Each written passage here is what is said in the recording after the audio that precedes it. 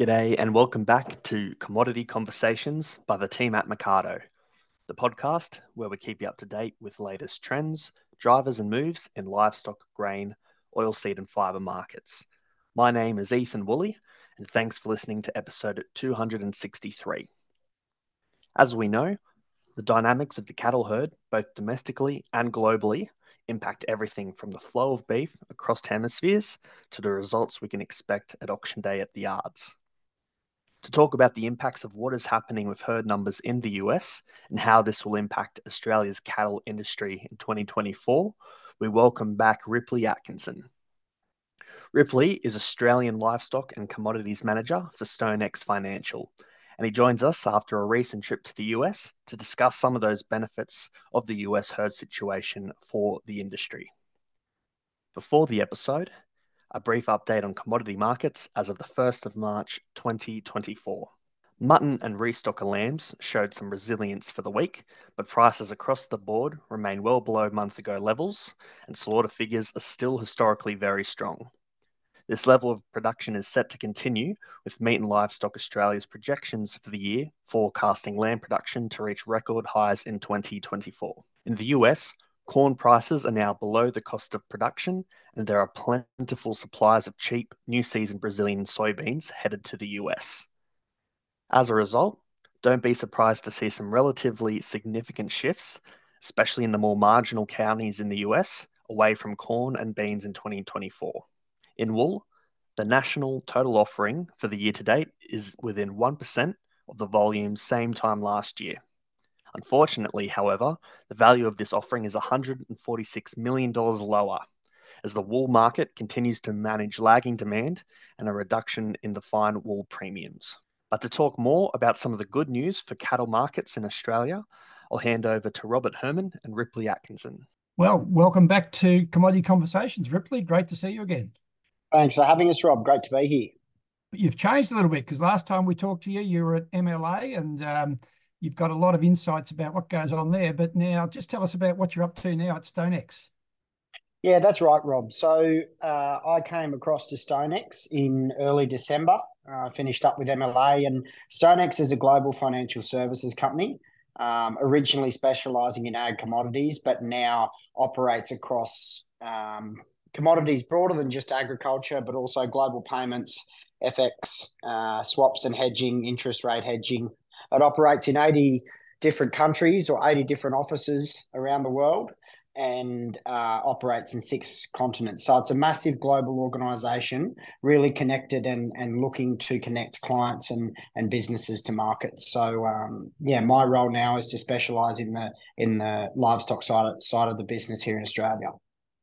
Terrific. Now, we happen to know that as part of your early time at StoneX, you've just been back from the US, you've been across there. Have a look at what's going on there, and I'm sure there's a lot of work-related things, but you must have had a chance to have a look at what's happening in their cattle market. And we've been especially talking a lot about the emerging herd rebuild coming after their reported record low in US. What stage do you think they're at, and how's that all progressing?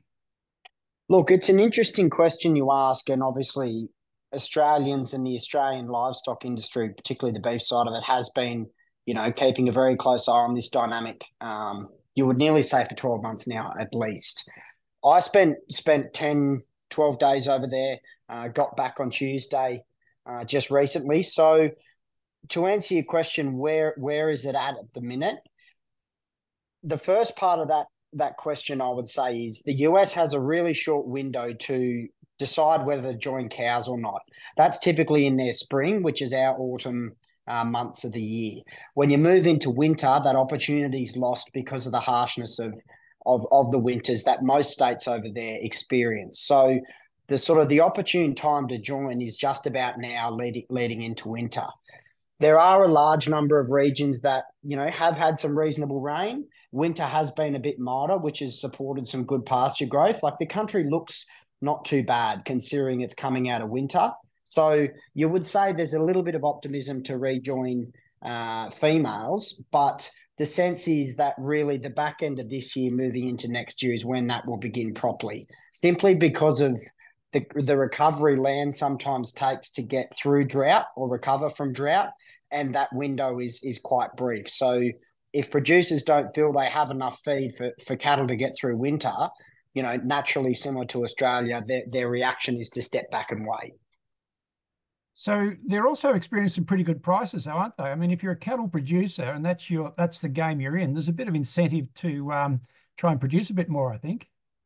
Very much so. Yeah. I mean, already, and the rebuild, the scary thing is, like, already you're seeing young cattle prices, weaners sort of 200 to 280, say 280 kilograms in our terms, are already averaging over $9 a kilo, Australian dollars live weight, which in US money is 400 plus cents a pound. So the rebuild hasn't exactly kicked into gear and gotten to that manic stage like we saw weaners get to $9 in Australia yet.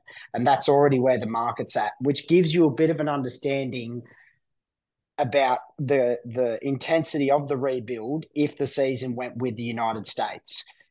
Going outside of weaner prices, you're looking at 90 cell US cow prices. They're already over 300 cents a pound, which is up above 800 cents carcass weight here in Australia. So those markets already, both at the restocker and at the manufacturing or beef end, if you will, are performing quite strongly to kick off in the first 7 weeks of this year.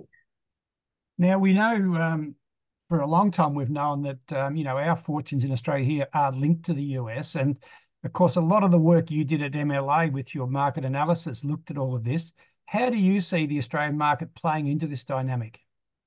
I think the big thing, and a lot of the takeaway I took from the United States, was really the scratching of the heads as to where these feeder steers are going to come from. That seemed to be the biggest theme that I recognised, other than the confidence at the producer end, talking to producers at markets and around the place. Other than that producer confidence in things are going to get better, it was definitely where are these feeder steers going to come from for the United States moving into the middle and second half of this year. So that to me indicates, what does it mean for Australia? Well, demand for grain-fed beef has got to remain robust as you see continual declines in US, grain-fed beef production. And then obviously the other side of that is also, finished stock. And as US supply declines, which it has for the first 7 weeks already, cow and bull slaughter, etc., that's got to translate into improved demand from our key competitors, or key market competitors. We deal with Japan, South Korea, etc., and the US itself, to flow into Australian cattle prices here, both finished and feeder. So how are you seeing the Australian market then in context of that right now? When you think about it, I mean, the market started quite hot. I think it would be fair to say, it had 4 or 5 weeks of 20-cent gains week on week and just didn't seem to slow down. The big thing that turned Australia's market around this year was the supply of feeder cattle coming out of, or supply of cattle in general, actually, coming out of the paddocks in Queensland. Those Queensland buyers had to come south into the southern markets to access stock because it was too wet to muster. All producers wanted to hold in Queensland. Once the sort of doors opened and Queensland producers could muster stock and chose to sell, that's when you saw prices come off the boil and sort of drop down a notch and then find a holding pattern. So that supply out of Queensland paddocks had a big reason as to why we've seen markets sort of pull up, if you will, in the first, during February. Now, I'm talking to Ripley Atkinson today on Commodity Conversations, and Ripley is the Australian Livestock and Commodities Manager for StoneX. I think people listening will know there's a fair bit more to you than that, and your time at MLA has obviously given you a lot of insights into the work that MLA does. What's your take on MLA's latest projections? Look, Rob, I generally agree with most of what they've delivered. I think they're quite accurate, and I think they're reasonably reflective of what I personally believe this year will play out to be. I think their slaughter figure of 7.85 million's pretty close. I'm in agreement with that, definitely. And the production volume at 2.5 million tonnes or 2.4 million tonnes will be the highest since 2015. I'm also of the same opinion that's where we'll get to. So production basically at decade highs. The two things for me that I sort of take a different perspective on would certainly be the herd size. I think the modelling has underestimated the influence of growth that you can tangibly deliver out of Northern Australia. The nature of the widespread rain in the north this year, right across, the Gulf, all throughout the territory and sort of the northeastern part of WA has been nothing short of, extensive, widespread and really solid. I think what we'll see is growth in the north will push that herd over 30 million head.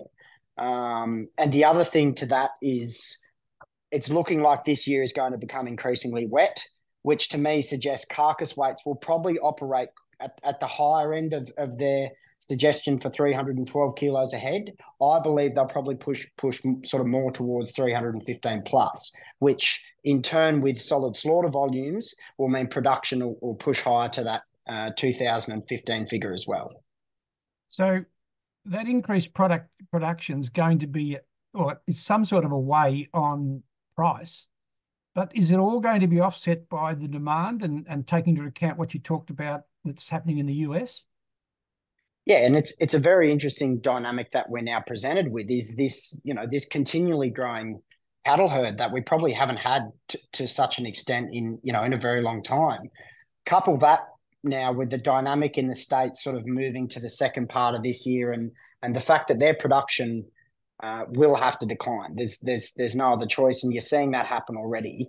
I think what we know is consumers want and markets want high quality, consistent supply of good beef. The world still needs to eat, and Australia at the minute, when you think about prices of our livestock prices and then step back and look at the global economy and think about the challenges some people are going through with inflation, our product is very reasonably priced relative to the United States, both in the US and in the markets we compete in. Think about our weak dollar, which is good for exports, and economies recovering and that middle class of consumer around the world demanding a good product. That to me points to a really positive year. Yes, there obviously is going to be that continuation of high supply of both finished and young stock. There's no question. It's just that's a product and that's the nature of the growth we've seen in the herd. But I'm still very optimistic for the year, regardless of obviously supply increasing, because the dynamics with the States, when that unravels and eventuates, points to the support of our cattle prices, which has been well documented as we've discussed for some time. Now we love data, as you know, Ripley. ABS has come out with their full year data. What's your perspective on what that all means? I think the big one for me is, there was a lot of talk in 2023 about processors' ability to deal with larger numbers of stock. And that's not just isolated to cattle, but sheep and lambs as well. When we look at cattle specifically, you've had a 20% increase or a 1.2 million head increase in the number of cattle processed within 12 months. That says to me, processors are coping with these high numbers and they've managed to do it quite quickly, which is a credit to that part of the supply chain. And I expect that growth to continue this year as well. And I think the ABS data demonstrates and really solidifies the fact that they've managed. And when you think about double shifts coming online, improved efficiencies in plants, a more efficient labour force, more labour, that all to me points to a good continuation and a strong improvement again in 2024 of slaughter numbers. So I guess it's fair to say, Ripley, that cattle producers and sellers are seeing a better result in the back half of the summer than they were in the springtime. But and that's all very good. What's your outlook, though, as we go forward now? What do you think is going to happen? You're not wrong about a better outcome now than what we were, say, 4 months ago. I think 4 months ago was very much driven by confidence. That was a market that lost confidence, that saw prices plummet, not the fact that we're in the worst drought in 100 years, which was what 2019 was. I think looking forwards and where the market moves now, I think it's probably found itself in a bit of a happy medium at the minute. You can certainly see this week it's sort of regained a few of its losses, but it's held quite steady. I think when you take that backward step and look further down the path of 2024, I think that the restocker market, if it rains, will find some support quite quickly. What I'm not too sure about, and what I don't think will have an immense upward lift on feeder and finish prices until the US dynamic changes is supply. I think you're going to continue to see good volumes of feeder and finished cattle, which is going to keep a bit of a lid on that adjustment or providing too much upward pressure on finished and feeder prices. But I think the restocker market, as you've seen across even the markets this week, will find some support if and when it rains in certain parts. But I think generally the market's going to find itself in a better position. It's just important for the market not to get too caught up in the emotional aspect of it and allow confidence to dictate the fundamentals of what's in front of them. So I think prices will generally improve and generally be in a more steady state this year than what they were in 23, but that market confidence can play a big role in seeing volatility. The last 2 quarters have been the most volatile period since records began for cattle prices, going from decade lows now to basically recovering all of those losses in a quarter. That was a lot to do with confidence of no rain and then rain. We don't want that continual volatility. It's not good for the supply chain. And with the weather outlook and the nature of the US, the global economy is shifting and sort of improving, if you will. I'm quite optimistic for 2024 in the beef industry. Now, a lot of people in the industry know you from the time you spent at MLA and the work you did on the outlook and the analysis from MLA. And you just mentioned about the volatility of the market. Now, just tell us a little bit about your role. We'll come back in a week or two's time to talk more about this, Ripley, but just tell us a little bit about your role at StoneX and how your company now is providing risk management solutions to people in the cattle industry. Yeah, thanks, Rob. So StoneX, as I mentioned, began as an ag commodities risk management and financial services company. My job now here in Australia is to develop out what we're calling a cattle swap, which is a financial derivative. It's an over-the-counter derivative product, which essentially means it's used to manage market and price risk of cattle producers or supply chain participants may physically own to protect margin within those cattle themselves. So if the market goes up or down, you're protecting the margin between the buy and sell price of those stock to basically remove the volatility and smooth out that income throughout the trade or throughout the year of when you receive that income. You would rather take 20% every time you sell than take 40% one time and lose 30% the next time. So the idea of the product is really to protect margins in trading cattle or obviously, if you breed them, then sell them on to another supply chain participant. And the derivative is used to run alongside those physical animals. So everyone would know who's been involved at Mercado and Commodity Conversations that we are, really big on the need for risk management tools in the industry, and we know how important they are in the US and other places. So Ripley, just to finish off on this, how would somebody who's listening to this who wants to know a bit more, what's your advice to them? How do they actually get that information now? Yeah, so I think the best thing to do would be either to give me a call on 0427 796 984, touch base with me on LinkedIn or flick me an email. It's ripley.atkinson@stonex.com. So I'm on social media on LinkedIn. Give me a ring. Happy to have a chat anytime. And I'd encourage people, even those who are just interested in learning a bit more, to pick up the phone and give us a call, because I think we all know we need it. And we all saw what happened in 2023 and a lot of money was lost for a lot of people. This product aims to assist, all parts of the beef industry in sort of removing that risk and managing the volatility that the market now carries. That's fantastic, Ripley. And the time that you've given us today and the insights you provided has been just terrific.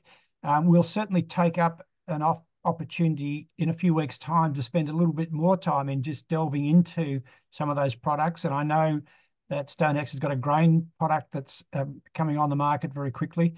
You and I catch up in a week or two's time up at Brisbane at the Argus Media launch. So I look forward to that. Thanks again, Ripley, and really appreciate the time you've given us today. Thank you. No, wonderful, Rob. Thank you to you and the Mercado team for the work you guys do, and thanks for having me. We'll see you in Brisbane.